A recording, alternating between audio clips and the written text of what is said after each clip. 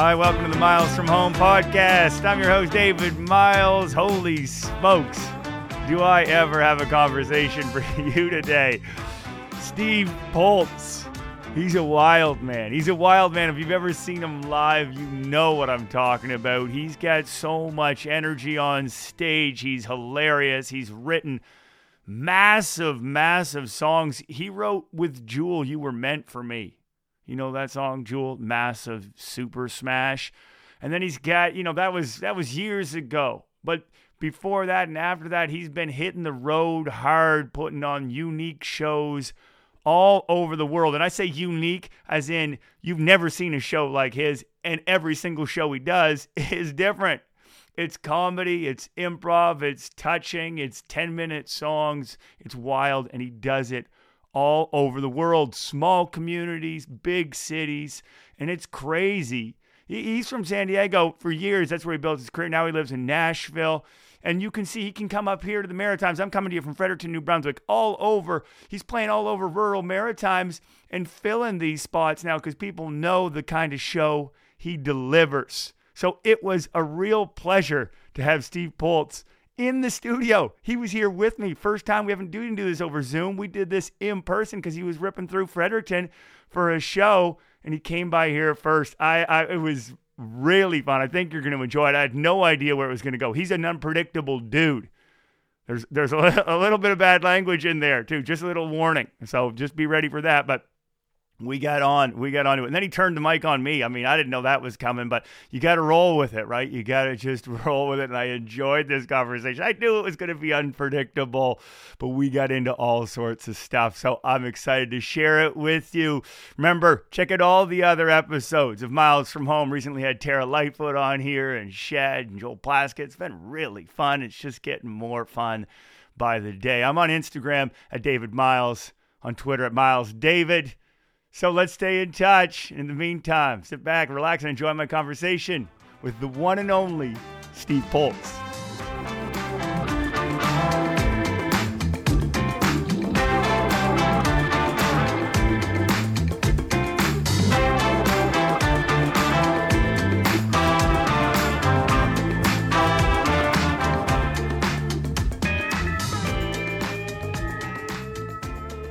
Have you always had this energy?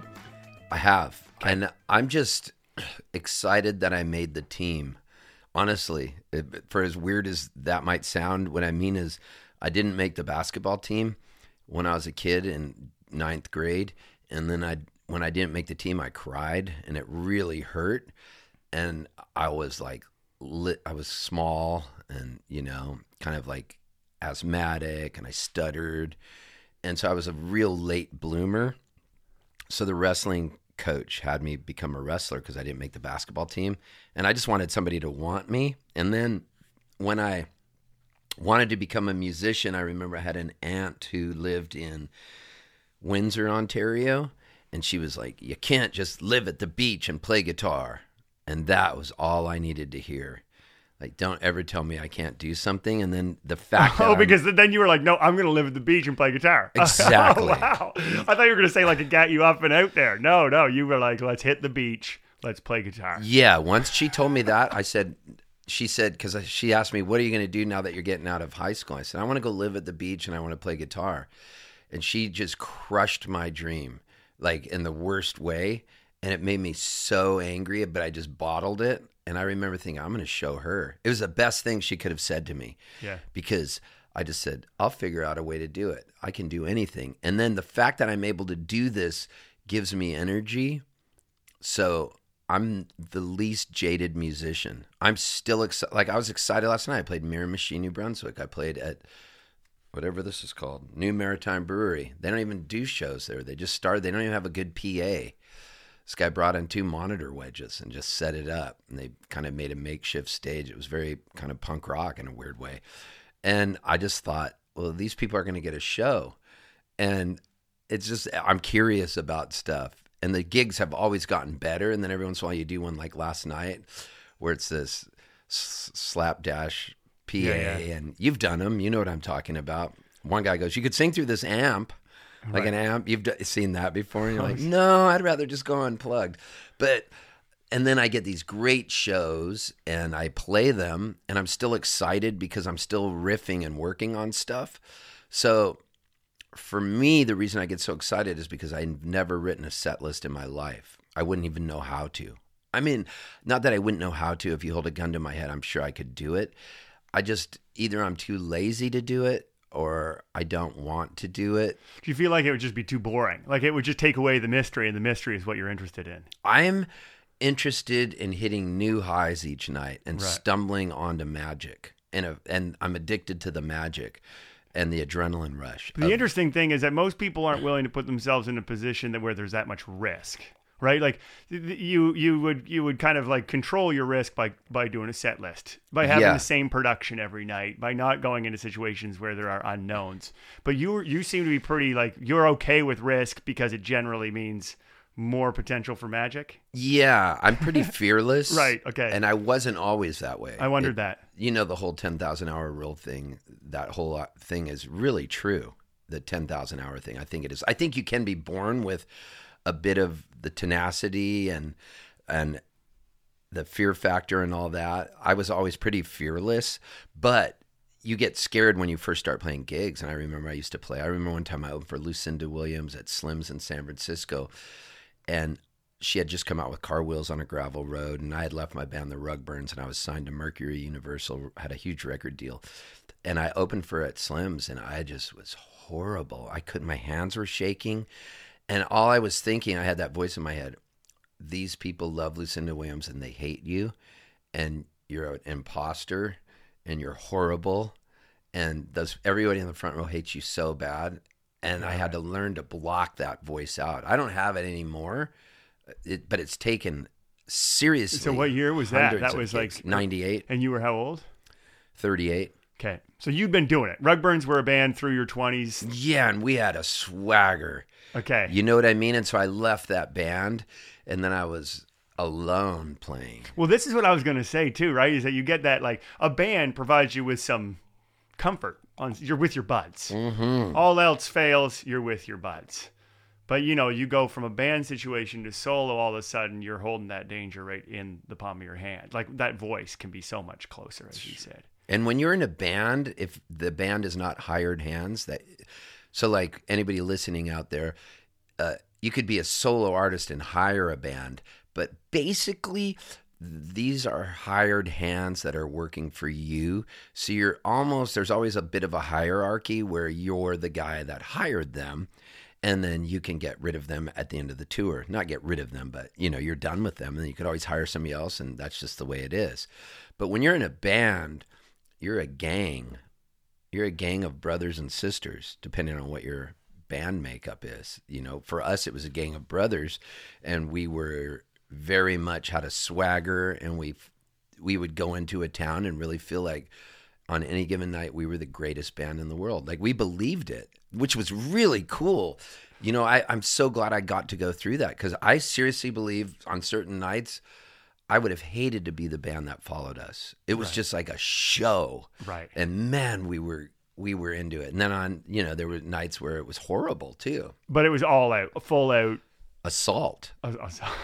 You know what I mean? And I would get mad based in California. Were you in San Diego? San Diego, yeah. Amazing. I mean, playing Los Angeles, San Diego, San Francisco, Portland, Seattle, all up the coast, and then going out to Arizona. I always thought, was it a party? Were you guys all partying?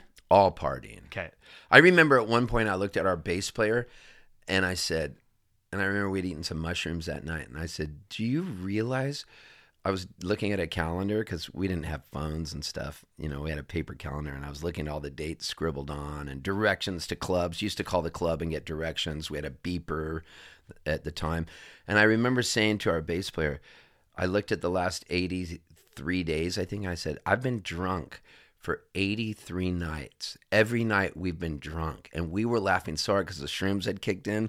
And we sat in the van. We would watch the sun come up, and it was this energy.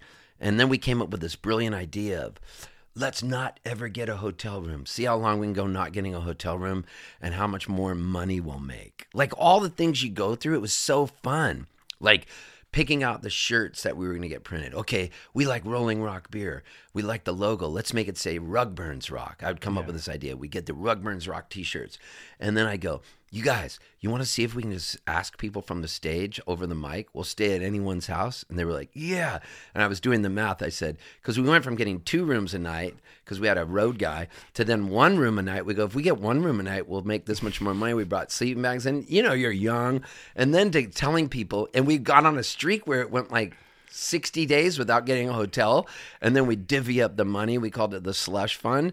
It was like we were Bonnie and Clyde or something. It was working, though. You were making the dough. Making the dough. And going crazy. Recklessly going crazy. Everything was free. Right. Yeah, going crazy. Going nuts. And it was the 80s. It was a different time. That's what we say about everything. Yeah, that's right. I always say that because you were 20. It was a different, or 20, 30 years old. It was a different time. Oh, yeah. I say this with my wife all the time, Sharon. I always go, this is our thing. Whenever something doesn't seem like it plays well today, like it sounds whatever, too risque, you know how everything's changed. When we hear it, if we hear somebody say it and other people are shocked, because we hang out with a lot of really hip millennials in Nashville where we live. And we live in a really hipster East Nashville neighborhood. And so I'm hanging with some of these kids that are like, you know, whatever, Madison Cunningham or Anthony DaCosta or Molly Tuttle or Billy Strings, and certain people like that are in that group that I'm hanging out with, they'll say, can you believe so-and-so did this, like slept with somebody, or I can't believe what they did.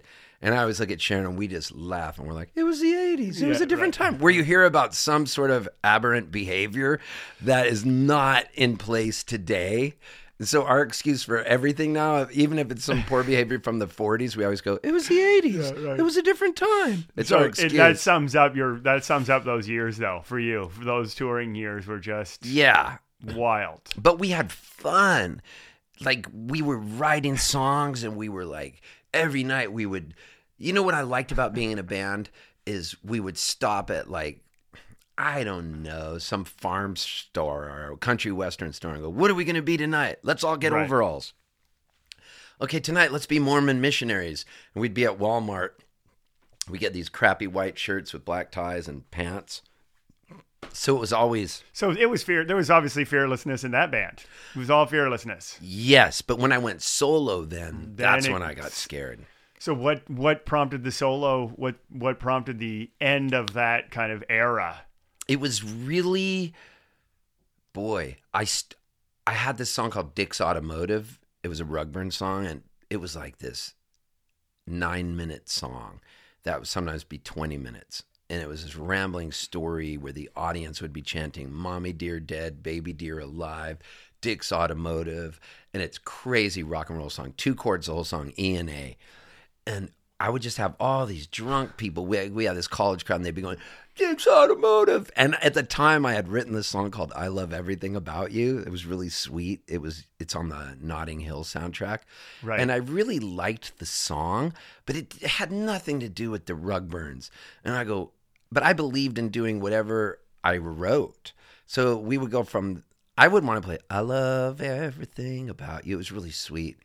And people would just be like talking through it. And I remember thinking, I want to do this other thing. And then one of the guys quit in the band, so we replaced him. And then another guy quit, so we went down to being a trio. And then I got offered a record deal, and I was just like, I'm done doing this. I want to do this other thing. So I went solo. Crazy. Which had room to do... But I lost a lot of my fan base. I didn't, knowing what I know now, the advice I give people is different than what I would have given them then, because I've learned the hard way. And that is, here's an example. I have friends that have had bands, and then they'll go, I'm doing this other project now. I'm going to call myself Adam Orr. I have a friend who did this, who I love. But I'm like, what are you going to be? Are you going to be Chris Hoffey, or are you going to be Adam Orr? Because I love him. And these guys would always change their name. Now we're the Truckee Brothers. And we were getting these discussions. I go, dude, do you know all you have is your name is your brand that people know? Like, if you keep doing different things, you think you're being cool. Yeah. Like if you're Dave Matthews But and you're you want to start a restarting. side You're restarting. project, Yeah. you got a lot. If you're Dave Matthews or somebody or Ben Harper, you have another way of getting the word out easier. I'm not saying you shouldn't do what your heart wants to do. I'm just saying what I learned was I thought when I left the Rugburns, They would all come to you. They would all follow you there. but what I Right. learned was there was a huge rate of attrition, and I lost like 70% of my audience. And those that did come that were Rugburns fans were going, this sucks. This is too mellow. Right. And I was like, and that hurt. Yeah, I'd yeah. hear people actually saying, And then you're like, but I still can play Dick's Automotive. yeah. It's still here. And then I would try to pander to the audience Yeah, and right. do it. The funny thing is now I'd have no problem doing Dick's Automotive solo because so much time has passed. I'm comfortable with all that material. Right. But for a while, I would just be pandering to go, okay, is that what you want to hear? Yeah, How right. can I make you happy? So you hadn't quite figured out the solo. Now, had the Jewel thing already happened? Is this all around the same time? Yes, the Jewel thing had happened. And So you were right. The Notting Hill record label was Yeah. after, and you wrote that song with Jewel. That's right. You Were Meant for Me, I wrote with Jewel, but the Notting Hill one was different. You Were Meant for Me, I wrote with Jewel, but the Notting Hill one I wrote on my own. But that's all around the same period of time. Yeah, and I got a song in Jack Frost, the Michael Keaton movie that plays every Christmas. Thank you very much, because you get Oh, a wow. BMI Wow, royalty do you check. really? That's really cool. And So it was a crazy time from a songwriting perspective. You were a hot commodity. I was listening this morning to the Bret Easton Ellis podcast, of which is behind a paywall, so you have to be a Patreon subscriber. It's like whatever, $2 or something. That's the way Bret Easton Ellis does it. And for those of you listening out there, he's the guy that wrote American Psycho and Less Than Zero. He's an American author. Really, a really interesting guy. He's gay, and he was like years ago out and proud about being gay, and it's not what the whole podcast is based on, but he's got a really interesting take on things. And so I was listening to it because a friend of mine was his guest, and I had lost track of where was Bret Easton Ellis. And I loved American Psycho. I love it, that scene where they talk about hip to be square. And so I was listening to the podcast because my friend Sam Outlaw was on it. And Sam Outlaw is this songwriter from Southern California, but now lives in Nashville. And he recently put out an album that's really 80s sounding. Prior to that, he had put out stuff that was very country sounding, thus the name Sam Outlaw. And it was like kind of a little smart-assy. But he just came out with this flat-out 80s record, as did John Mayer. So he was being interviewed by Bret Easton Ellis, and he was talking about all that kind of stuff, and they called it like I can't remember the word they used, but for the old guard days of when you would get royalties and how much has changed. They have a word they're using, and it will come to me during this, but it is like the royalty days or something. Oh, like they were just big days in general in terms of Yeah, and money. I got in at the end of course. those days, the old guard. I got in at the end of that, and I got to see what that was like. I got to see what it was like to be with Jewel playing Red Rocks and playing The Gorge and playing. Oh, because you were in the band as well. I was in her right? band Yeah, and right. opening, and we were on a private jet sometimes. We had right. buses. I got to do the whole thing. She had security because What she a was so trip, huge. man! Especially to be just on the periphery of it, where you're not the center of attention, but you're on the periphery, so you're experiencing all this attention by way. Yes. And you know what I learned? I learned I never want to be that big. I bet, man. Because, I mean, God bless her. She's great, and she's still a great friend of mine. But, man, what she went through, she literally had full-time security at one point. She was on the cover of Time magazine. She was on the cover of Rolling Stone. It was during Lilith Fair. She was huge. And she had crazy stalkers that would show up. Yeah. We played Woodstock 99. man. I'm in that Woodstock 99 documentary that came out on HBO for just a hot minute because we're on stage together. And, I mean, I got to do that, and I'm forever grateful. I went from the Rugburns, got to be a part of her band, and I had a real major record label deal, got written up in Rolling Stone and did all that. But you know what? It wasn't as fun as I'm having now. Yeah, right. I mean, this is what I love about your perspective, right? You've been through, you've done the journey. As you Totally. said, you're like, just happy to be rocking it, right? You're rocking Yeah. it. Like, this is now, how many decades have you been playing music professionally? I've been playing since the 80s. Yeah, so Since 82 when we started the Rugburns. You say almost 40 years. Yeah, and I haven't had a real job since 88. I quit to go play on the streets of Europe. In 88, I left the Rugburns for a little bit and went and played on the streets because I just wanted to see what that was like. I had a job, and then I traveled all around and made passing change, and that was when it really hit me. I will always be taken care of. I personally have whatever it is. There's an it thing. I have a little bit of the it thing, and what the it thing is I truly believe you could drop me off in any country, anywhere, as long as I have my guitar, I'll get a free meal. Yeah, right. It's not huge. No, but you'll stay alive. You'll be able to, this is what you do. Yeah, I'm not made, I really don't believe I was made for huge. Like my friend, do you know Jason Mraz? Like how big he is? Yeah. So he's a friend of mine from San Diego. He and Jewel were meant to be huge. Like you watched them, and they had things. I just dropped the toothpick. I'll get it later. Okay. They had things that were like, they have that thing. Like you hear them and it's like meant for arenas. I don't have that. Like I'm going to do like a weird song. But did you think that you had to like free yourself of some of those expectations? This is what I've been trying to figure out now, like second decade of my career, is like sometimes I think when we start, we all kind of have one idea of what a career looks like. Yes. Right? It's got to look like this. Then you do these kind of gigs and you get this kind of record deal if you can, if you're lucky, and then boom, boom, boom. But then as you go a little further, sometimes it's through not getting those things. Often it is. But the path kind of starts to reveal itself, and you start to realize that actually, no, that's not working out necessarily, because it's not actually what I would enjoy or be very good at doing. It's really interesting to see now 4 decades into it, you're in your zone. Every show is a winner. You know what I mean? Like, you know what you're doing. You can go high risk. You can drop the set list. You're not afraid. There's no fear left. Don't you think that that's kind of a manifestation of the fact that you're doing now exactly what you're supposed to be doing? Whereas kind of before, maybe it was like you had to pursue these other things. Go, you know what? Yeah. You saw all these things. I think I have a great career. When Jason Mraz started getting big after Jewel, like when Jewel got big, I was like, I'm going to get big too. I'm on a major label deal. And my feelings were kind of hurt when I got dropped by the label, because I thought, maybe I don't have it. Yeah, right. You go through times of self-doubt. And then when Jason broke big, I was like, what does he have that I don't have? It kind of hurt my feelings. You compare yourself to others. And then along the way, it was like a funny thing happened on the way to the zoo.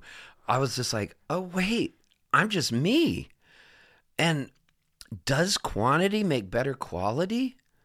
Am I true to myself? And when I learned to listen to my own heart and play what I was doing, I knew I'd always have a career and I'd always be fed. I'd never have to worry about money because I would be taken care of because I was doing what was honest to me. And it's probably, I still believe I'm swinging for the fences. Like I got a new record coming out. I always believe maybe this record's going to go, but I don't want to be huge. I just want to put out records that I like and keep doing what I'm doing. I don't really have some grand plan. I kind of feel like with records too, you have to believe they're going to change the world. Yeah. It's what it means to make a record. If you don't think that by the time you're, when you're printing it off, you probably shouldn't print it off. You know what I mean? Like, and then there's the whole, like, put the record out and then that sinking feeling that you realize it's not going to change the world. But that's okay too, right? It's just all part of it. I feel like, honestly, I think about that a lot when I put out records, because I still have that every time. I'm like, this is it. This is going to be the one that just like breaks the doors open. And then I'm like, well, would I want that? How would that work out? And then ultimately, it's not what happens with my record. But that's okay, because everything grows. You find your way, As you said, it's like, it's interesting to hear you say that, because it's like a deep faith in yourself. And a deep faith that if you listen to yourself, if you listen to what you're supposed to be doing, and you trust yourself in front of that audience, trust your knowledge of the audience. Yes. And it will be, because we're talking about the record a little bit, but mostly what we're talking about is that idea of like, when the lights are on and the lights are on you, you're going to show up. You're the ace on the mound, as my brother says. No, it's true. The ace on the mound, right? Like, you're not, that pressure isn't something that you don't turn away from. In fact, you walk into it. You like the unknown. You love an unknown audience of Miramichi. I love it. I think that's reading so a room. interesting. Right. And not necessarily playing to fans all the time. People who know your work, who are singing, you want to win them over from the first minute to the last minute. Yeah. I like both. I love it. Like I loved playing Berwick the other night. If I think of all the shows on this little run I've done, PEI was cool, but it was my first show of the tour and I'd flown in and my first show is never the best. But then I did these nights at the Carlton and each one were really special. But then something happened when I hit Berwick. I had done an early show at the Carlton that day, so I did a 2 p.m. matinee because we sold out the first 2 night shows. So Campbell was like, hey, maybe you can do a matinee show and still get to Berwick on time. So we sold out that and then sold Berwick out. And I was like, by the time I got to Berwick, after playing a show that day and a show the night before and the night before and the night before, by the time I got to Berwick. Yeah. Oh my God. That was probably the highlight of the tour so far. And then when I got to Cape Breton, I did a show at the Iona Heights Inn and that sold out. So then Rory Murphy goes, let's do an early show, a 2 p.m. show.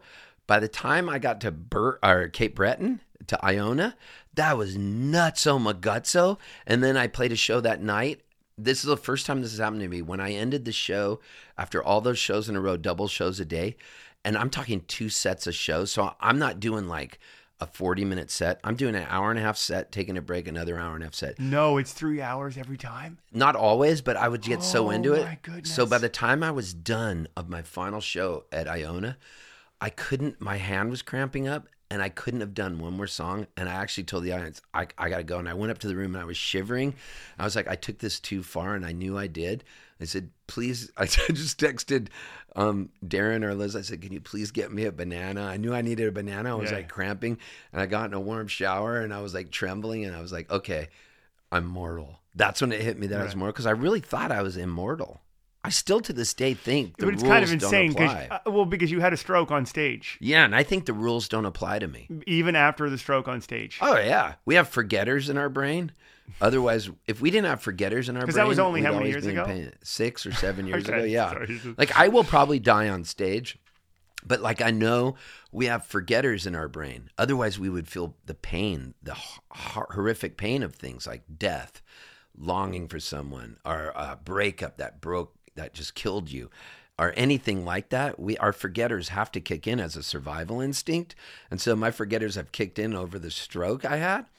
And I know I probably shouldn't have pushed things that hard, but I come from the Bruce Springsteen School of Entertainment where every show needs to have a sense of redemption, or I feel like I failed the audience. I have this weird Catholic debt I have to people, where I was raised very Catholic, that I don't want to let the audience down. And if I felt like I phoned it in, I would feel so bad at myself. I feel really guilty when people pay, and last night they paid $40 a ticket. I feel guilty if they paid $30, whatever they pay. I'm always shocked that they paid that money and showed up. And I think, man, they might have had to get a babysitter.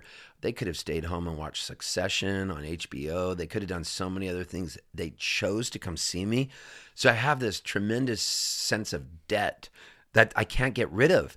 And I feel guilty that they came to see me. And I'm like, I have to do the greatest show in the world. Like, I would never phone in a show. So every show I end in sweat, redemption. It's the Springsteen school. Yeah. And I mean, it's kind of the school of all the greats, right? It is. It's kind of like lay it on the line, because that's what entertainment is at its purest form kind of is. Remember that song by Triumph, Lay It on the Line? Yeah, I do. Okay, but go on. I find it interesting, though, because you get to redemption every night in a different way. Yes. That's what's kind of cool, right? Like, a lot of people have set lists. They know how to get there. It's a scripted redemption, let's say. It's dialed in. It's honed in. What I find interesting about your show now is that you're going into it not knowing how you're going to get there, but determined to get there.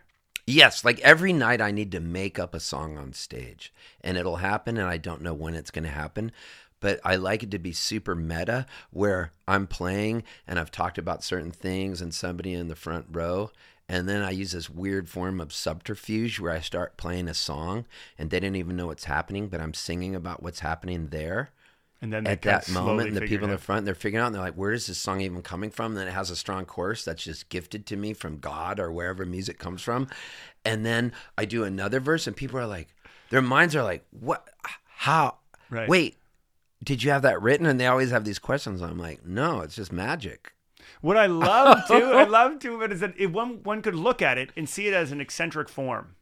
Right, like it's an eccentric show. Yeah. Oh, totally. Like it's out there. That's why I love it. The best so compliment much. that people say to me after they see me is, "I don't know what I just saw." And I'm like, perfect. This is what's so great about it is that you're playing in Miramichi, you're playing in Iona, you're playing in Berwick. Yeah. Right. Like we underestimate audiences all of the time. Do you know what I'm saying? Yes, I do. We underestimate what people kind of want in a show. They're like, oh yeah, people in small town Maritimes, they want 3.5-minute songs that they know from the radio. Yes. You know what I'm saying? Like, we think they're not that sophisticated sometimes. Man, it's an incredible, and I just mean that in any audience, not just my home audience. I mean, this is where I'm from. I love these people. I just think that sometimes we think about the show as being, we limit it to being, it's got to be this, it's got to be hits, it's got to be this. And now you're selling out these venues, not by way of, and there are songs that they recognize, no doubt, but what they're there for is that redemption and those crazy meta moments and all of these like improvised forms of entertainment, which they're not familiar with. They're there by word of mouth. They're not even getting the songs they know, because I always have so many new songs. Right. So I will come out and do 10 new songs and tell them, oh, I just wrote this last week. Check this out. I don't even know where this one came from, and I'll do some weird rambling into it, and then the song starts and something. But I want to take them on this journey, and the story is going to be insane. And I don't even know sometimes where the story is going to go. But some of the stories are fleshed out because I've done them, and I can stumble onto that story, and the story is an art piece in itself. Like I have a story I'm doing on this tour right now about John Prine that is a true story about the time I drove him to the Disney store. And I have that story down. It's like an art piece. It's part of the show. You don't know where it's going to fall, but it falls in the show. And I know it's going to kill. Right. I know it's going to kill. Like I've really worked it out, but I don't have not everything's like that. Do you know what I mean? Yeah. No, absolutely. You have your set pieces, but then you have all this freedom. I guess what I mean is I just appreciate the fact that you doing what you do proves to entertainers and to promoters and to audiences that the how we perceive entertainment can be so much wider than sometimes we think it needs to be. Yes. Well, the reason is because I'm part and parcel of everything I listened to and what I saw. So as a kid, I was going to the Hollywood Bowl with my Uncle Louie, who was from North Sydney in Cape Breton, and he moved down because it was no place for a gay man to be in the early 60s. It was like Brokeback Mountain type stuff, like up there. So he moved down where he could be more proud of his gayness and be out living in Los Angeles. And he was a genius piano player. And he took me to the Hollywood Bowl to see Julian Bream. And that was my first concert experience as classical guitarist, all alone on stage with a single spotlight at the Hollywood Bowl. And then he took me to see Ella Fitzgerald, Sarah Vaughan, Carmen McRae, took me to see the play Hair, took me to see Jesus Christ Superstar, took me to see Godspell. He loved theater. Whoa. So you had heavy cultural education. And he bought me the Beatles Rubber Soul right when it came out, and then Revolver when it came out. And he bought these records for me, and he would turn me on to them, and I'd listen to them. And he took me to see Oliver, the movie Oliver. And then he would have me sing the songs at his recitals because he'd have all these voice students. Glorious food. Yeah. What more and that'll affect you. Yeah. And then when I heard a Steve Martin record and when I saw Robin Williams. I wanted to ask you about Steve Martin. That's so interesting. We've never talked about Steve Martin, you and I, or Robin Williams. I wondered how much comedians have played into what you... Oh, I memorized, are you small? Because we're going to have to measure you. And the way they measure you is... I had everything down. And as a kid, Okay. I went over to this chick's house the other night, and she had the best pussy I have ever had. Oh, come on. That makes me sick. I was talking about her cat. You can't say anything these days and people don't take it the wrong way. But that cat was the best fuck I ever had. Like that, all those bits that Steve Martin would do on those records, I knew every one of them. I'm so mad at my mother. She's 110 years old. And the other day she called me up and she wanted some money for some food. Then she wanted me to bring her barbells up to the attic. I was like, you move them. Like, oh, do you remember all those albums? I wondered. That was later. That was earlier than me. Yeah, see, I'm Robin 61. Williams. I'm yeah. Robin Williams and like Jim Carrey. I love Jim Carrey. But for the same, they did the same, and Pee Wee Herman, and Pee Wee Herman. Of course, for all me, those guys were my heroes. For me, Pee Wee Herman, Ace, and Jim Carrey. Those were, and Robin Williams. Those were my three giants. Steve Martin, I have always loved, and I had a sense that and I've loved him more as later in the movies, basically, not the tapes as much. One of the coolest things is to hear him read his book, Born Standing Up. If you have a long drive, he has this book, Born Standing Up, and it's his whole story.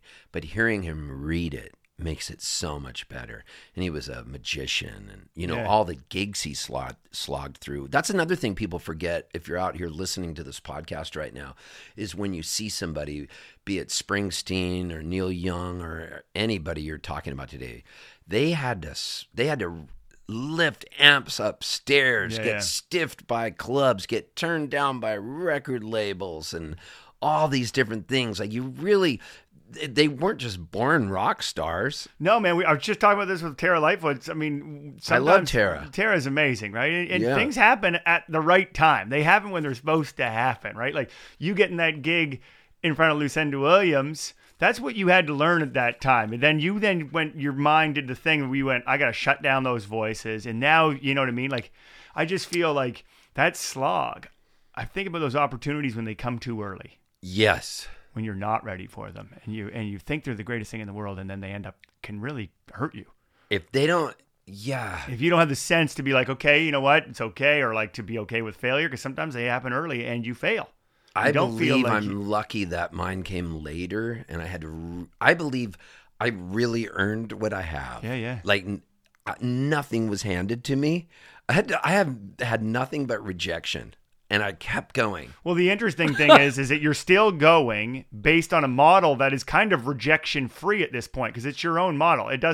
You're going directly to these people. You're going direct to fans. There's not that many middle people in your business. I don't care anymore. So like, if somebody wants me to do something that I don't want to do, I have no problem saying no anymore about something. Like, if a gig doesn't have the vibe I want, or it doesn't have the soul that I'm looking for, I'm like, no, I don't want to go back there. I don't want to do that. I'm learning now to just be like, no, I'm going to pick and choose where I go, and I don't want to do something that just doesn't seem like it serves my soul. And what is the essential part? Like, when you look at a gig, because we were talking about, you can handle a lot of variants. Yeah. You can handle bad PAs. You can handle strange kind of.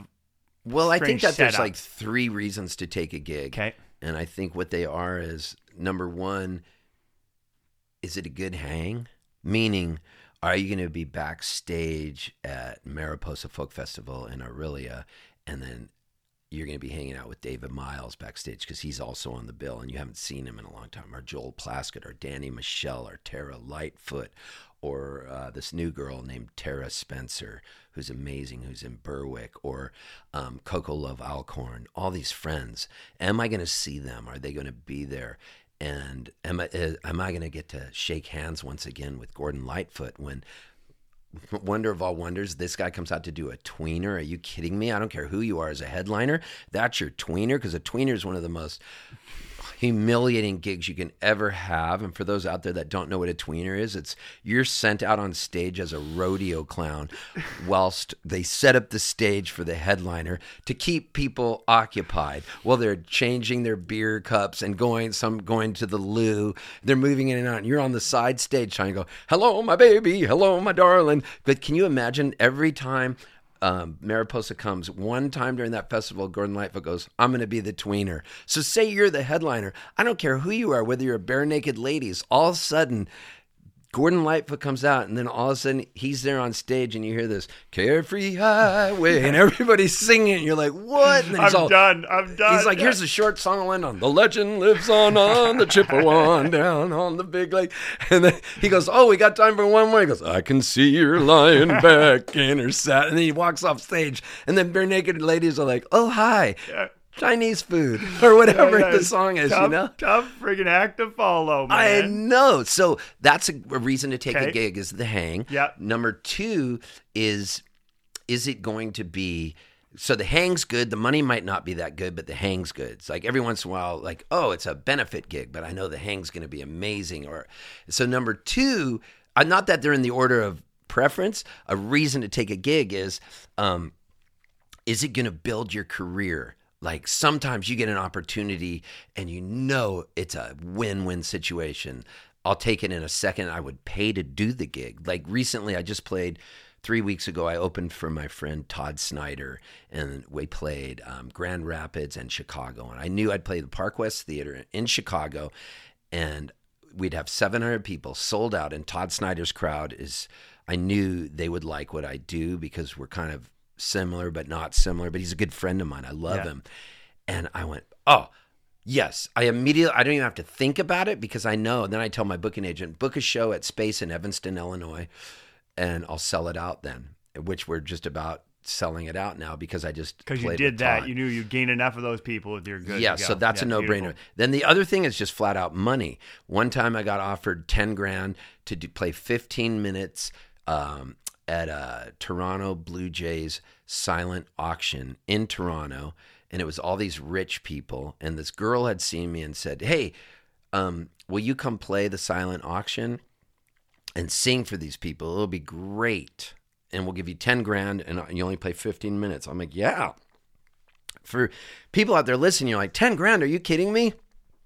Like, that's what's so weird about this business. But we had to do hundreds of gigs for nothing to get to that point. So they offered me $10,000. And I'm telling you, that 15 minutes was the worst 15 minutes because nobody was listening. And I felt like it was the Ferris Bueller scene where the clock was going backwards. You earned the $10K. Yeah, I was like, how long does it take for 15 minutes to go? It was like I was a kid back in elementary school where you're just waiting, is it ever going to end? And I had to go back to my hotel that night to wash the scent of horror off of me. I just was like, this was horrible. I just did it for the money. But the money was good. I'm not complaining, but it was like, it wasn't fun. Yeah, no, that's so interesting how they don't correlate. Sometimes you get paid good money to do those 15-minute gigs, and they can feel so painful. But you've come from a place where you've been building it for so long that you don't feel like you can say no to that much money because you know that helps you then do all those other gigs. Oh, yeah. It goes in the coffer that then builds that you can then go on the road. And what else is cool about it, you go, hey, book me 2 nights at the Dakota. Yeah, because Dakota's like, people laugh. They always go, what's your favorite room? I always go, the Dakota. There's something about going downstairs and it only fits about 110 people. And low ceilings. For what I do, it's like everybody's just focused. It's not a church. It's like they have a bar. People are drinking. It's not, you don't have to be pin drop quiet. I don't want it where it's so reverent in a church. I hate churches. Like, everybody's like, it's a church. It's so cool. I'm like, oh, kill me now. You want a looseness in the audience. Yeah. I want a little bit of a punk rock vibe. Yeah, right. And a little bit, I always hate it when people are like, oh, it's going to be my big show and I'm going to do the Rebecca Cohn. It's like you have all this pressure on it. It's never that fun as it is just going to the Carlton and killing it 3 nights in a row. Yeah, right. I just love that intimacy because it relies on what for you. That show is about the interaction. Yeah. You don't have the looseness in the audience. Classified talks about that a lot too, right? Like he's now doing kind of smaller shows, more like where he's getting into how the songs are written, less like full on hip hop party shows, but he still wants people to be loose. He's kind of like, why would I want to go in a theater? I'm not sure about this. Like, yeah, you know what I mean? I want to make sure that people still feel chill and they can laugh and have a drink and whatever and get into it. So I find that really, it doesn't surprise me at all. I mean, it makes total sense because it's part of the show. Like I've done so many theater gigs, I never have as much fun at those. Right. I just don't. But then if you tell me I can do, if I could do 7 nights in a row at the Dakota, I would do that rather than play a theater because I love by the weirdness that will happen by night 7 because there'll be repeat offenders coming back and stuff. And you don't get tired. Me, no. I mean, I did in Cape Breton, like I said the other night, but that's because I was doing 7 hours. And you're sober. Sober, yeah. For how many years now? It'll be on November 30th. I don't even remember. I have to look at my phone. It's been a while, though. Is that funny? Yeah, what would it be? Amazing. I have this 12-step app. What's that say? I don't have my glasses on. 16.96 years. Yeah. Amazing. So almost 17 years. You're just around the corner. I haven't had a It's drink beautiful. or a snort of cocaine in that many years. And do you see that as being a pivotal turning point in your life? It really helped me because when I would drink, I loved doing coke. And if I don't drink, I did these experiments. It was really easy for me not to drink. I wasn't like the kind of guy who woke up and would start drinking vodka. I wasn't the Days of Wine and Roses, Jack Lemmon. I was more like, let's go out and have a great time. And then I'd have a couple drinks. And then my friends would call it Bad Idea Guy. Bad Idea Guy would appear and I go, let's get an 8-ball of Coke and go to Mexico. And then I would go MIA because it would just be like, you know those movies where everything goes fast forward, or those scenes in Breaking Bad where it'd be like sun up, sundown, sun up, sundown. That was me. I could just easily keep going for days. So it wasn't good. I was going to die. So if I wouldn't drink, like I would go 80 days, easy, not drink. I go, I'm not drinking right now. I'm in my self-imposed rehab, I called it. And then the moment I would drink, I would go, this time I'm going to try to drink and not do coke, then I'll just drink. I drank to get drunk, so I would get hammered, but it would just be a hangover. But what happened, every time I drank, I go, can we get some coke? There was something the same way when some people drink, they have to have a cigarette, and they wouldn't have a cigarette if they didn't do it. Right. Wow, man. But now I could eat like a CBD gummy with a small amount of THC in it, and that's fine. I was never a pothead, but I like that. It's like, that'll mellow me out. And what's good about that is that's all measured out and legal. And I have no problem with a small amount of that to just relax, go to sleep, CBD. But I want nothing to do with any pills or powders or alcohol. I have no desire to drink. I'll never drink again. Right. As long as I live, I'll never do coke as long as I live. Like, I don't even go to meetings anymore or any of that. I did go to meetings and I had a sponsor and I sponsored people. And it was helpful. The 12-step program is amazing. I mean, we're not even really supposed to talk about it. It's anonymous and all that, but it's a really amazing thing that they came up with. It's like the tablets of the 12 commandments or some shit, like handed down. If you really look at it, how it works, making amends, getting rid of your character defects, it's genius for anybody to go through because we all have addictions of things. Yeah, of course. And so it really helped me a lot. And that's the reason I'm able to function at this level and do these shows, because I'm not a drug addict and I'm not drunk. You never would be able to keep it up, man. But they would say, well, you can't even eat a small gummy with a small amount of this. They would say, well, you're not really sober, then you're California sober or whatever. And I'm fine. They can say whatever they want. I don't care. I just know, I feel like I have I'm not the kind of guy, I don't smoke pot. I don't wake up smoking pot all day. I never drink. You're extremely healthy.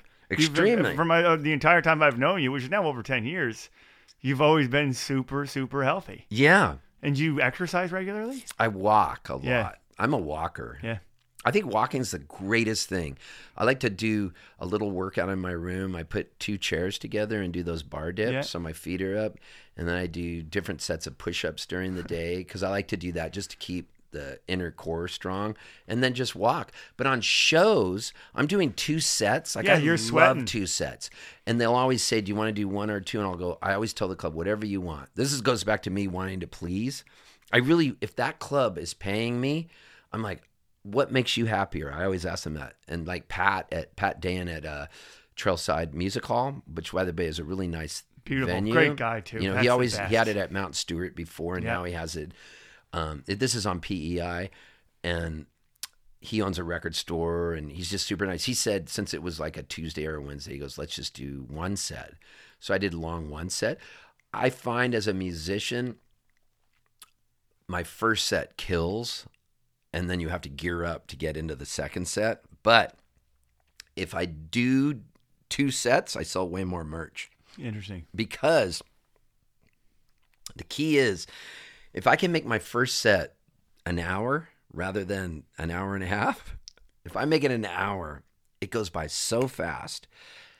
And then everybody's like, I'm not leaving, so I'm here. I might as well get the merch. And I always go out to the merch table.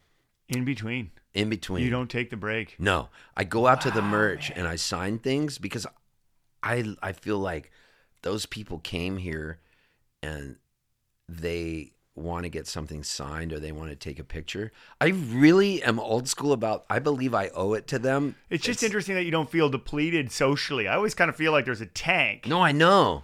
Plaskett tells me he gets way too depleted. Yeah, I mean, I always kind of feel like there's a certain amount of like, I do the same thing. I give, you know what I mean? Like I love meeting everybody after the show. But then I started to realize like, oh my gosh, I needed more time to like, you know, fill up the tank. A lot of these conversations a bit of like how to fill up the tank.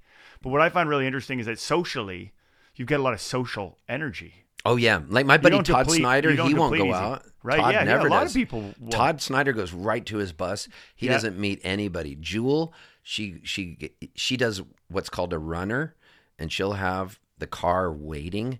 And when people are still cheering, they're on their feet after her encore. Say she comes out and does Who Will Save Your Soul, or she yodels or something. They're still cheering. She's out the back door with her tour manager, leading her into a car that's waiting, and it's gone. And people still think she's there, and she's coming out again. Van Morrison special. She's already gone. That's great. And I'm like, and she would do meet and greets. Like people pay money to do meet and greets. I just couldn't do that to people. Like my manager has wanted me to do that before. I'm I don't know. Like, I think that's it obviously works, man. You've built personal relationships with people all over the Maritimes. And this is just the Maritimes. This is just a region that I know real well. You have the same thing going on all over America. Oh, Australia? All over Australia. I know. Ireland. I remember being in Melbourne and seeing your posters all over Melbourne. And I was like, this is the coolest thing. It's like, I've been there 20 times. By giving, you receive, right? It's been it's coming back to you. All that love, all of that social capital you put out there. Well, the way I look at it is those people paid good money and they're like, dude, I just have to tell you a quick story, or I need to can we please take a picture? Would you sign this for our kid? Our kid is now a fan of yours. And do you know how that makes me feel? Like, I really feel thrilled. Like, I'm not jaded at all. You don't lose sight of that. I'm the kid who didn't make the team. Yeah. I was so emotionally scarred not making the basketball team and being bullied that the thought of somebody, if I knew, which I have hurt people's feelings before. Like I've had people say, oh, you weren't there. I was telling you a story and you weren't really listening, or blah, blah, blah. I've had people, they write you. I don't fire back something mean. I actually feel really hurt if I know I hurt them. Makes me feel bad. Do you know? Yeah. I feel you, man, for sure. Like, I feel bad when I've done something wrong. And Lord knows I've done a million things wrong, but I do feel bad. Yeah. It's just amazing that you can keep your heart intact. Oh, yeah. It's a hard business. The hardest part about this is after the show, after you've signed all the CDs, if you go back to the room and you're alone, the ringing in the ears of the energy. And what's weird is after I got my vaccine of the Moderna, each time my ears rang, it was like it found some point in my body where there was injuries or something, and it amplified that. I had a ringing in my ears after the vaccines, each one, where I was like, whoa, heavy ringing in my ears, and a flu-like symptoms for like 24 hours. Wow. Yeah, it was bizarre, but I'd rather be vaxxed. Right. I would much... Well, now you're out. Yeah. I can't imagine you not out doing shows. I mean, This is the other thing. This is like where you are at your most complete. The moment we could get the vax, I was like, sign me up. Yeah, I went down to Alabama and got it early because I live in Nashville, and it was really easy to drive 5.5 hours south to this town called Andalusia, Alabama. My friend Mary Gauthier, she's a songwriter. She's amazing. Her and her girlfriend, Jamie Harris, were at a little cafe in East Nashville called Ugly Mugs, and I was walking by it one day, and they said, hey, we just got vaxxed. And I go, how? And Mary goes, go to Andalusia, Alabama, to Main Street Pharmacy. Every day there's at least 10 extra shots because people down there aren't getting it. And they go, you're not taking it from an elderly person. They're just going to waste. So I went down there with my wife, Sharon, and we got vaxxed. And then 28 days later, we went down again. And then by the time the booster came around, they were like, I was able to get it in Nashville, right when I wanted it. Right. And so I've got 3 of those vaccines in me. The third dose, the booster, is like a half of the amount is what they give you. Okay. But I really feel protected from it. I mean, yay science, Yeah. Part of me sometimes, though, does lay awake late at night, and when I'm all alone, if I'm all alone and she's not with me on the road, and part of me, I lay awake at night and I go, what if those anti-vaxxers are right? In 2 years, we're all dead of cancer from this. Like, what if the one guy they were following on YouTube was actually right? Like some Charlton Heston movie. That's why there's tests and, that's why they do. That's what science is about. It's about, I know. But you know what I mean? It's like the method. It's the method. You trust the method more than you trust the other. I feel like that's what you try. And it's a moving target. And what here's the definition of irony. I play this festival this summer, Sawtooth Music Festival in Sawtooth Valley, Idaho. So I play a lot of festivals. I've been really fortunate where I play a lot of jam band festivals, and I play Telluride Bluegrass Fest, and I play Folk Fest. For whatever reason, I'm a weird hybrid. So I play this jam band festival. Jam band festivals are like really like hippie-ish, and a lot of bands are doing really long solos, and there's certain bands that are big in that. So I'm playing it, and this guy's talking to me. I was signing the merch, and he's like, I'm not vaxxed. I'm not getting it, because in America, a lot of places, you don't have to have it. And they don't make you show your vaccine proof to get into these festivals. And this guy's telling me, are you kidding? I don't trust it. You don't know if what they're saying is true. And as he's telling me this, he's pulling out a bag of Molly. And Molly is a powder. It's like a powdery form of ecstasy. And it's called Molly, and you wipe it on your gums. You stick your finger in it, wipe it on your gums, and you get this high.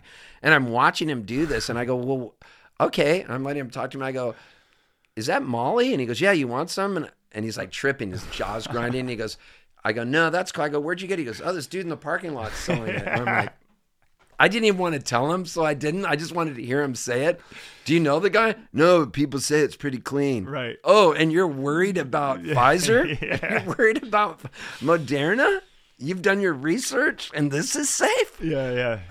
No, I mean, it's a wild time, man. It's a wild time. I was the same way. I was excited to get back to work. I was excited to get out there. I wanted to see my mom. I wanted to feel safe. I think you could be a really good premier in Canada if you ever wanted to. What's that? Oh, you think? Oh, thank you. Like Joel and I were both saying that. I went to visit Plaskett the other day. Can you imagine? We were talking about you, and I said, I'm going to see David Miles. I just got off the phone with him. I think we had talked, you and I. Yeah. And we had planned about me doing this podcast, and we were both professing our love for you. Joel loves you so much, has so much respect for you. He adores you. He's a great guy. Well, we're very close friends, for sure. We were hanging out, and he goes, that guy would be really good in government. I go, you're right. He would be so good. Until you're in government. It's hard, man. It is hard. I know. Like, the guy from the band. Job. It's such a hard job, man. I worked in politics for a year when I finished. I did a degree in political science. Nobody's going to love you. And when I worked with those, they actually worked really hard. It's the art of compromise. Cared. It's the art of compromise. They cared. They tried. They were on, and they did all those things, and still you're dealing with really tricky situations. It made me more sympathetic to them, both sides. I was like, sure, there are lots of dishonest folks out there that do it, but the ones I worked with were honest, hardworking people, and I thought, man, that is tough. And then when I really break it down, I'm like, I don't know if I could do it. I don't know if I could. Part of me, I love people. I love people. I love this. I love where we live. I love all of this stuff. So there's part of me that's like, oh yeah, of course. Well, an example of what you would be like is there's a guy who was the lead singer for the band Midnight Oil. Remember that band? Yeah, of course. And I knew he was out where the river flows. That guy. Yeah. He loved. Great impression. He's incredible. The bloodwood and the desert oak. Crazy song, by the way, when you listen to that song and break it down. Has come. Wow. So he gets into politics. He left so hated. And I was like, this guy was so beloved as this Australia's musician. But he was like, you have to compromise. And he realized that getting asked Barack Obama, like going in and what you leave, politics is politics. It's the art of compromise. It's the art of trying to meet people and giving up 10% of you have what they have, trying to find a way until you're not even the same person you were when you started, because you couldn't go in there and get everybody. We're just too divided. You wouldn't be moving forward. And now everybody has a platform in which to spin their narrative. Just me looking on Facebook looks totally different than when you look on Facebook, or me looking on Instagram. Yeah. So you have to what we've forgotten is to put ourselves in someone else's shoes and realize, like just Miramichi last night, talking to a couple of these people. It's one of the great benefits of our jobs. It's one of the things I hold closest. One of the things I think is the most important is the fact that we've toured around the world and we've had real conversations with people that aren't based on the internet. Because you have conversations with people like you did last night. Sorry, I didn't mean to interrupt, but I think about those conversations all the time and how much more valuable they are than 99% of the stuff I read on Twitter. And I'm like, no, this is what people are thinking about. People who don't just live in a blue bubble, as we call it, right, in the States. Right. For you guys, it would be well, the blues are the conservatives. Blues are the conservatives, yeah. The red is the liberal. And the orange are the NDP. I became friends with a MP who's in Oakville, Ontario, Burlington, Ontario area, and her name's Pam Damoff, Damoff. Anyway, she's like a fan of my music and comes to my shows, and so she was going to be in Ottawa one day because she has to go there a lot, and she said, hey, I'm going to try to introduce you to Trudeau. And I was like, oh, that would be so cool. And she goes, either way, you can come in and watch Parliament in session. So I went there and she goes, but you got to wear a tie and, you can't wear a hat and blah, blah, blah. So I show up and I meet up with her, and she just got reelected, by the way. And so Trudeau had to get called out. There was something that happened that day, so he had to leave. And so I didn't get to meet him, but she was there. And I'm there in Parliament watching this go on. And it was so neat for me to be inside there and watching people yell while it's going on and give their point of view. And then they had a break, so she let me go what I call backstage, where everybody goes. I'm in this conversation with this guy named Jagmeet Singh, and he was so nice to me. He was asking me about my music. Leader of the NDPs. Yeah. And when I left, you're talking to somebody who's a dual citizen. However, I'm a Californian, for all intents and purposes. I have a Canadian passport, but I was raised in Southern California. My mom was from North Sydney. My dad from Winnipeg. He was in the RCAF. Met my mom. She was teaching in Montreal.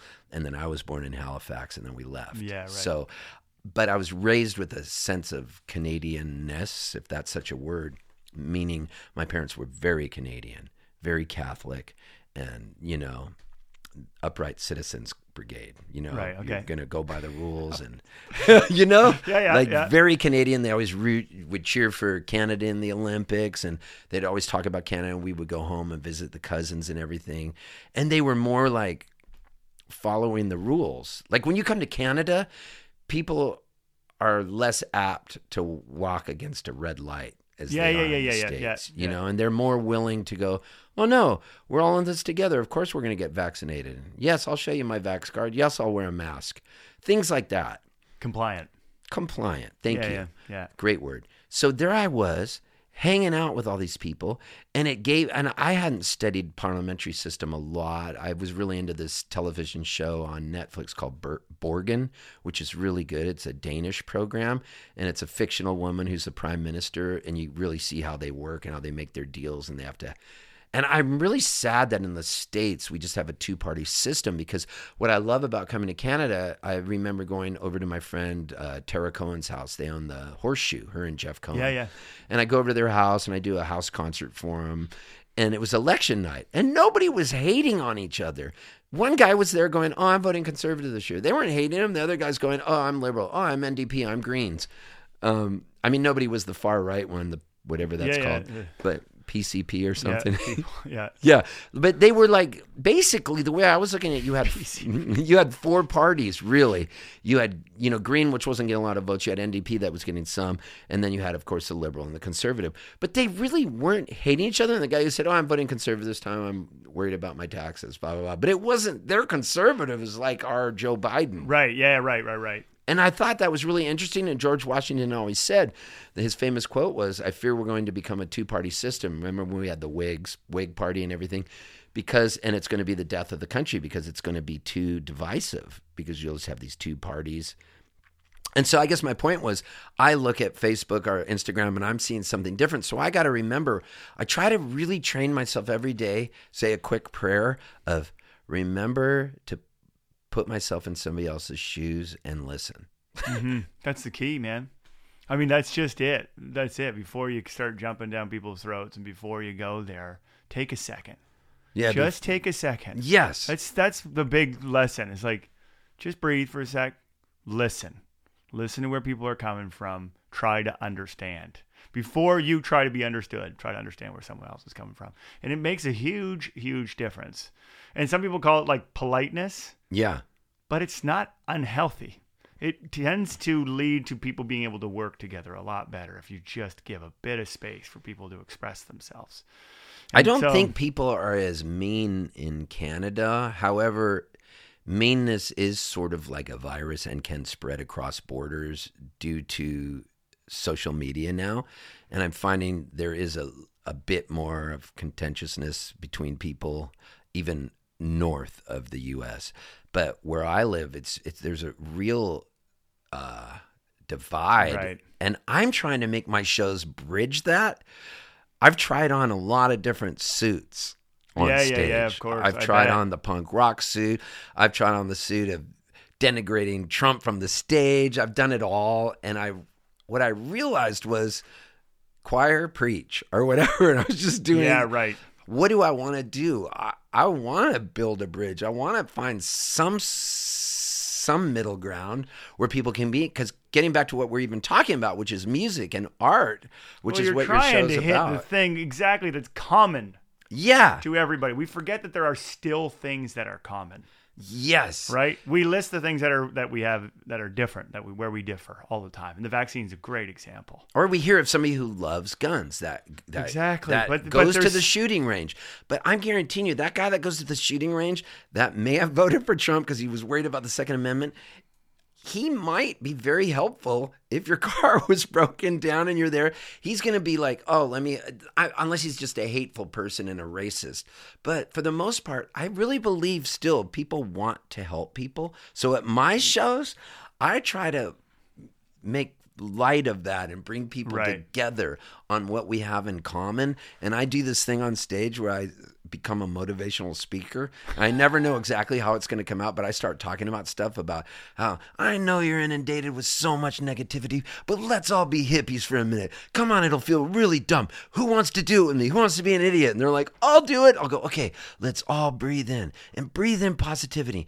Now let out the negative. And I go, just let it out. Now breathe in love. And they breathe in love. I go, I know this is so lame, but do it with me. Be lame with me. And they're like, all right. And then I go, see how you feel now? I'm no longer a folk singer. I'm a goddamn motivational speaker. Fuck music. And then I throw my CDs on the ground or whatever. And people are laughing. Afterwards, though, they'll come up and go, you know what? You really helped me. It feels good, man. You got to let love into your heart. I mean, it really is. Like, it sounds so cheesy. And the older I get, basically the cheesier I get on that stuff. Oh, totally. Because I am like that. If you don't let love in, man, it's going to be, and that's what closes people off, and you can see it. They forgot to let love in. It. They really don't. And when that starts to take over, and I've forgotten to let love in. It's a hard nut to crack. You can't. It's really difficult to speak openly, to get anywhere, to move forward together as people close off, and it happens. But music is a big uniter. Oh, buddy, it's amazing. It always has been. It always has been. You know, it always has provided. That's why we got into it. That's why I love it. That's why I didn't decide to do politics, because I loved that music could unite people in a way and could motivate people and bring people together in a way that I felt. Did you think about doing politics? Big time. Really? I did, yeah. How close did you get? I worked in it, you know, and then I left. I thought I'd go to law school. What did you do? And I did this internship where I worked half the year for the government, half the year for the opposition. So I worked for a liberal for half the year, and then a conservative for half the year. And Whoa. And it was And this was an internship? They told you had to do both sides? Yeah, you switch sides. Tell me what you learned working for the conservatives. Like, did you glean anything from that you took away that you still use? Well, the funny thing is I came in radically. Of course. NDP or Green? Or... Yeah, basically. You know, I'd come right from university. I'd gone to, the FTAA protests, like all the big protests. I was in there. That's what I was doing. So it was very interesting. And what I found was, I think it varies. It varies with every party. You get people who are quite difficult and quite egotistical and sometimes dishonest in the parties, People were in it for themselves. I worked for a guy he just is retiring now. It's a guy named Norm Miller. He was a very decent guy. He loved his constituents. He was representing his constituents. He would go to bat for them. Yeah. Most of them were working class people who lived in Parry Sound, Muskoka. And a lot of their concerns were that most of the people who lived in that riding were working class. And then there was a huge inundation of cottagers. It's where all the biggest cottages in Canada are, from Toronto, right? All the richest cottages. So property taxes, all of these, there's like services for two different worlds. All the people who are serving and live through the winter have certain concerns. And then there's a huge upper class that arrives for the summer months in these giant cottages. See, you're just taking care of people's concerns at that point. So much of it's managerial. We forget. We take these wedge issues and make them 99% of the argument, when really 99% of what they're doing is making sure that everything's operating okay, that people's concerns are okay. They're dealing with making sure that, people who owe money to their spouse, or like family responsibility payments, workers' compensation, all these things that no one even talks about. That takes up a huge portion of their constituency. And often it's like whether the constituency runs well, whether they show up, whether they actually listen to people. That's what kind of is. Wow. It's not like the wedge issues. He and I, sure, we probably disagreed on certain things. Did they do wedge issues a lot up here too? Oh yeah, it tends to be the things that kind of like create the most of the conversation, which I think is important, because it's important to talk about issues. I love that stuff too, but it's also important to realize that like a lot of politics is just boring management of public money. Now, how old are you now? 41. And what are your thoughts now at the age of 41, being a father and married and owning a house? Do you look at things differently? Are you still as radical as you once were? I don't know. I feel it's hilarious. Great question. I got to speak of my kids. Oh no, I'm good. You know what? This is how I always, it's amazing that you asked this, because I always feel like, and I'm sure you feel this too, like, but I'm a radical. How could you say that? You know what I mean? Yes. Like, I don't necessarily see eye to eye sometimes with how things are argued, or the way that conversations take place. Let's just put it that way. But I associate in my mind, I'm radical. Yes. I'm a radical lover of all people. That's like the fundamental part of me, is like, I will go to bat for you. Yeah, I don't, you know what I mean? Like, do you get angry when people have a different, like, do you have a technique you use? Like, if somebody like has this abhorrent political view, how do you handle that? I try to converse. I try to talk. I just try to converse. It happens. It happens in my Socratic regular method, life. or what do you do? Or do you just let them talk themselves into a corner, or do you interview them? No, or? I kind of like try to express my opinion and hear them out, and then try to find some common ground. Well, we both love our kids. We both want safe, good schools. We both want clean water. Yeah. You know what I mean? Like, what do we get a starting point? What do we want? Where do we differ? Okay, you don't believe in this. You don't believe in same-sex marriage. Well, I certainly do. Okay. Do you own a gun? Do I own a gun? No. Yeah. No. I don't own either. A gun. But I'm kind of getting into hunting. You know what I mean? I suspect I will probably get into hunting in the next couple of years. I'm in the woods all the time. A lot of my friends hunt. I love my friends who hunt. They're like some of the most dedicated outdoors people I know. Yeah. They're very, it's awesome. And so I could own a gun. And would that make me any less radical? No. Do you know what I'm saying? Yeah. This is the thing we need to get over. Because you hunt doesn't mean that you don't believe in climate change. Right. We make these crazy assumptions about people. No one wants to be generalized or stereotyped. It's like what we're supposed to be learning, but we still do it. What do you think, if you could say, will we take away anything from the Trump years that you could say, did anything good happen from that? I mean, that was tough. No, I know. That's what I'm talking about. Because this is like the toughest outside thing. Was there anything? Well, he lost. Yeah. But I mean, was there anything good that by him losing, do you think that it made people...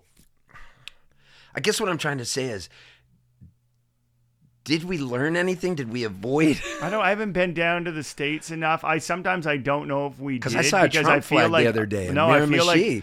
No, you didn't. I swear to you. Wow. Right next to the New Brunswick flag. I think things can ramp up, but I think that things ramp up when people, it's terrifying for sure. There was so many levels where that was hurtful. Yeah. Again, like I think I'm not American. I can't even sense it on a personal level. But when I see that, there's one thing there was you're raising kids. I'm raising kids. Yeah. You don't want to think that kind of behavior wins. Do you feel you don't want to think that egoism and chauvinism and power and all of those things, crassness, just so crass, so mean. I so feel like mean. He was not. I feel like he was not the cause of it.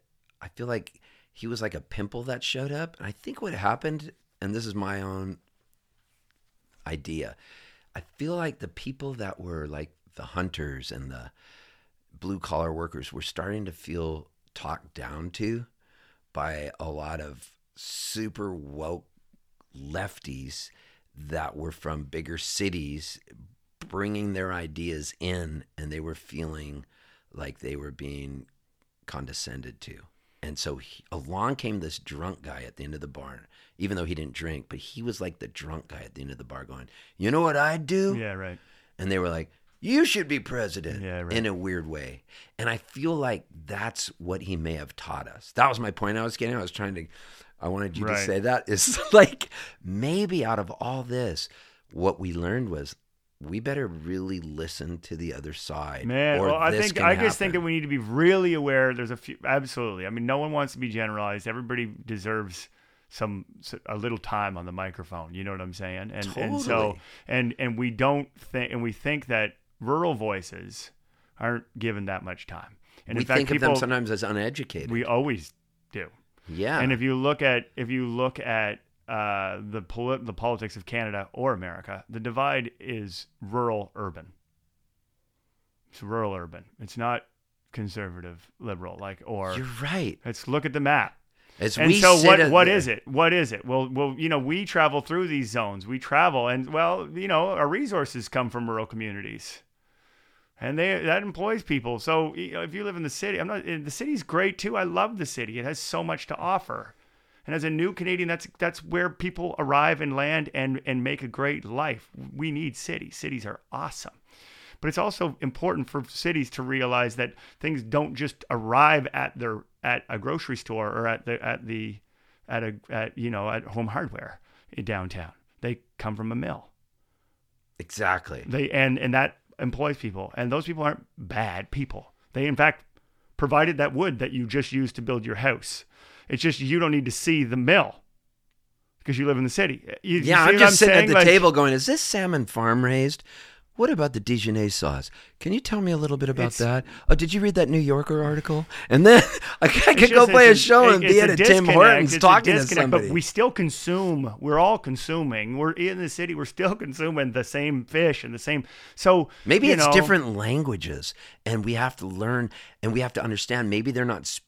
Not everybody's speaking this language. You and I are really fortunate that we've been to Australia. We travel around and we're back there talking to people, promoters, club owners, and I'm trying to see other people that have a much different point of view, but I'm learning to speak their language in a way so I can have a conversation. I can't just sit there and go. No, for sure, man. And you're going to play in military towns, and you play in industrial towns, you play in mining towns, and you got to talk to them, and you got to figure them out, and you got to listen, and you listen, and there's all of these things, and we tend to go, oh well. They like to hunt, or they have guns and this, or they are, so much of it's fear on both sides. And a lot of people in those communities are fearful. And I'm not saying that I'm not saying that they have an elevated point of view. There's lots of racists in the country too. And that's horrible. But what do you do? Well, you need, they're not going away. So you need to make them less. We need to basically show people a way forward. There's nothing to be afraid of. There, you can be in a different place. You go to rural China, it's the same way. Like it's like people have not been exposed to difference, and so difference looks scary. And so it requires some time to go. Okay, this is what difference is. Okay. Trans people are great. Gay people are great. Black people are great. Give them some time, man. You don't have to be so scared. People are scared when they haven't seen anything that's different. You know what I'm saying? Totally. And so in small towns, they haven't changed for a long time. It's the same thing about I find it ironic because we'll travel to these places. We want to go to the most, when we're in Thailand or we're in China, we go to the most rural places and they've never seen a white person ever. And it's so amazing. But really, it's like probably super xenophobic. It's probably, Yes. you know what I mean? Like really, that's what it means. Like they have never experienced difference. It's not necessarily something to be elevated. It's amazing when you get on a subway in Toronto and people are from all over the world and it works. You know what I'm saying? Like that's exceptional. So it's like, I just went on a rant, but No, that's I kind of how I like it. feel. So if you were to say like, you could even specify it by fans of people. Like if you go, Stompin' Tom Connors, a man of the people, playing his shows. Gordon Lightfoot, more of a thinking man of the people. Do you know what I mean? Stompin' Yeah. Tom, like when you go down a rabbit hole and you're looking at these shows he would play, the guy was killing it, man. Telling he's these king. stories, the you king. know, from PEI and taking stuff all over and singing songs about potatoes that are funny. And then you got Gordon Lightfoot, this artist. Like, I don't know, I think, and then you got Joni Mitchell. You think of all these great different people and how there's these different flavors. And that's what life is. Don't And you know? They bring them in. They bring them in. Entertainment is this one place where it's like, let's connect. So you could be a man of the people that people are going to go, oh, you got to go see this. He sings a funny song about potatoes. And then somebody else needs this other kind of flavor. And that's all it really is we just find some song that we all like maybe. And it's a starting point because we're going to all be different. But as musicians... You gotta respect people. You gotta respect people, and that's what those guys do. That's what legendary performers do. They do. And that's what Ron Hines taught me. That was what Ron Hines said. It's God not about bless the that audience man. loving you. It's about them realizing that you love them. What? Say that again. That's Ron how he said it. That was Man like of 1,000 songs. That's what he said to me. He was like, man, it's not about getting the audience to love you. It's making them understand that you love them. That's the perfect thing I've ever heard in my life.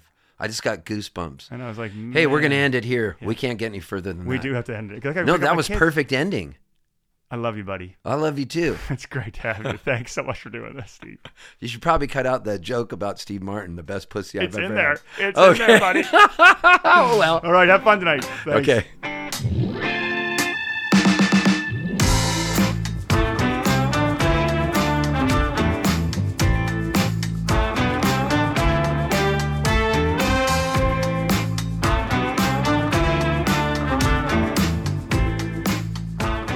What did I tell you? A wild man, Steve Poltz. It was a real pleasure. It's just nice to be around that kind of energy and really nice to be able to be in the same room and do that. I look forward to more people coming to me, coming to Fredericton, having a little visit, checking out my studio, checking out my house. It was really nice to have them over and just nice to be part of that energy, that enthusiasm. You got to meet my kids. They thought he was wild too. They loved him. Hope you enjoyed that conversation as much as I enjoyed having it. Check out all the other conversations. We got a Facebook fan page, Miles from Home.